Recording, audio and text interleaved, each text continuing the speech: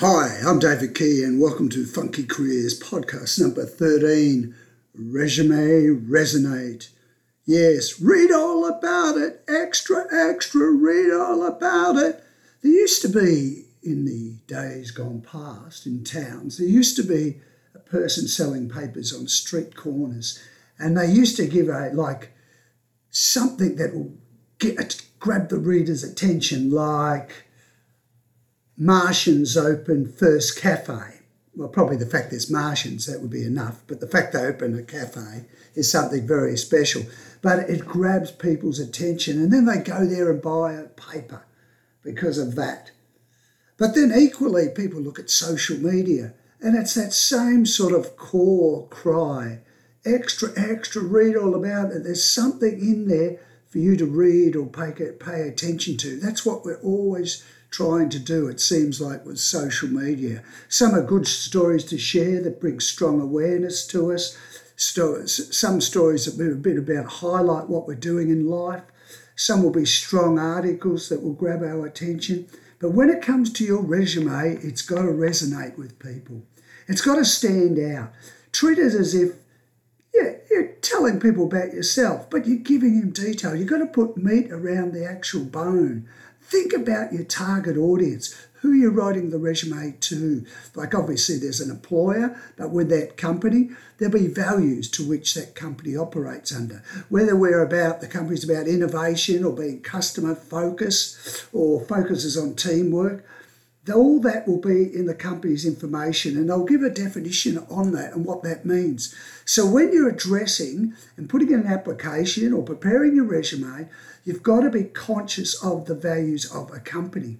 Equally, when you're doing your resume, talk about your employability skills. We talked about them on the 12th podcast, those skills that they call them the soft skills, that enable you to take a minute, toolkit and transfer them everywhere. You know, your motivation, your communication skills, sort of your problem solving skills. These sort of things come into play in terms of putting your resume together. So what you've got to start to do is start to think about examples that relate to your employability skills, examples that relate to your values. Also with jobs, there'll be key selection criteria. And that could relate to a number of things depending on the actual position itself. It could be about people development. It could be about negotiation. It could be about adaptability. You know, your flexibility, that's really important in an organisation. So these sort of things actually make a lot of difference when you prepare your resume. Now, how you lay out your resume, there's various ways. You can go on the internet, you can search all the formats, templates. But the key I'm getting across here, it's got to be a good read. And for it to be a good read, you've got to have some good examples, like addressing the key selection criteria. What have you actually done in a particular criteria? How have you dealt with perhaps a difficult customer? Tell them about the situation. Storytell, keeping it factual, but you create a situation where you sort of set the scene, tell them what happened and what was the difference. Because organisations are always looking to say, okay, Joe Bloggs, whoever Joe Bloggs is, he's got this example. And they're looking at that example, okay, he did this, you know, what was sort of the outcome? What difference did it make to the organisation? So it's sometimes worthwhile as you go through life, as you start thinking up examples, I shouldn't say thinking up experiences you've had, and start to write them down in a punchy, succinct way that will convey a message that, damn, you're pretty good. You know, this is what I can do. So you can look at those. Once again, I'll repeat the values, employability skills, definitions, key selection criteria definitions, and start aligning some of your work examples to that. And that doesn't matter to where you can have examples from being a student that will relate to those particular criteria or values or employability skills, right up to retirement and beyond. You'll have examples. So it's important because the examples are pitched normally at the level of the job in terms of that level of experience and what they expect. So start to think about that with your resume. Make it resonate with people because it's your point of differentiation. Think about it.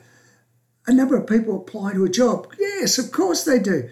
And I can tell you that basically the applications come in and there's a number of ways they're reviewed. Obviously, people in terms of perhaps with human resources or the line managers review them and they scan through them and they look for, things that match the criteria, what they're looking for in the job. So there's a lot of clues about through looking at companies' websites, understanding the job, understanding the language within that organisation and what they're looking for, and you starting to think about examples. So it's very important you really hook the reader in and take that time. Don't have all this generic stuff like, I've got good negotiation skills. Yeah, you could put that in, but put some meat on the bones. You know what I mean? Add to it. Give the reader something to grab a hold on to say, this is my person, this is what they've done. Because if you don't do that, the next person will with the applications. Because as they go through and reading, to keep it very simple, they have a yes pile, have a maybe pile, and they have a no pile. And quite often, you want to get into that yes pile. Make it easy for them to make a decision on you by having you providing the information in terms of what you're providing for the particular job. So that's really important to doing that. So you start to, they gain a picture, in terms of your resume and who you are. So the readers can differentiate. Sometimes resumes are actually scanned and they're looking for keywords. So it's also important from that point of view to have the language that's right in terms of the key words. So there'll be keywords they're looking for in the resume. So it's important that you do that. So, and also let's just face it, when we get into, people look at your resumes, it's the start of the journey. And when I refer to that, the journey itself is really about, the first step is the application, that first base, getting to first base. People look at it and then they go, right, this is my person. Okay, I want to get them in for an interview. But then once you get that call and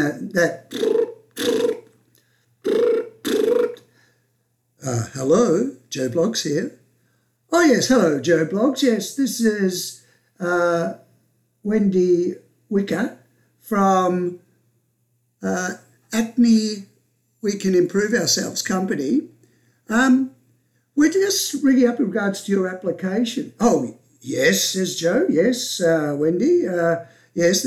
Well, we'd like to call you in for an interview. We really like the quality of your application. Would you come in Wednesday, say 10:30? Would that be okay?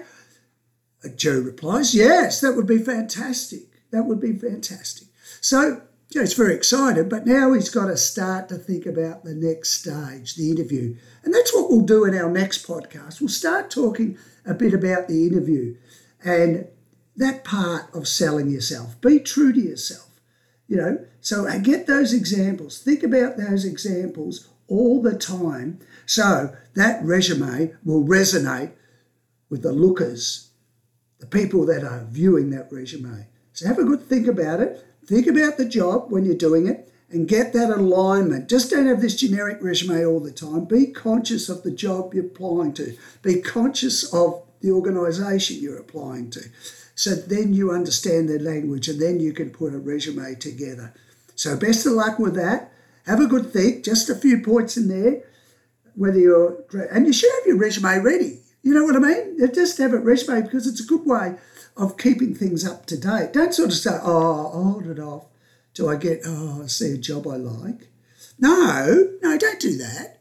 Just have a bit more, have a look at it because as you gather the examples of what you've achieved and what you've done, and perhaps listing all your skills, be it those technical skills, you've got to have the examples there because they're there as they happen. You don't want to be reflecting way back and, oh gosh, what did I do back then? I can't remember. Try and keep it as a live document because as you go through your work, good stuff happens. You think, oh, that's pretty good what I did there. That made a bit of difference. Oh, I saved 5% off the budget or I increased sales or I changed the way the team focused and the way they work together. They're far more productive now.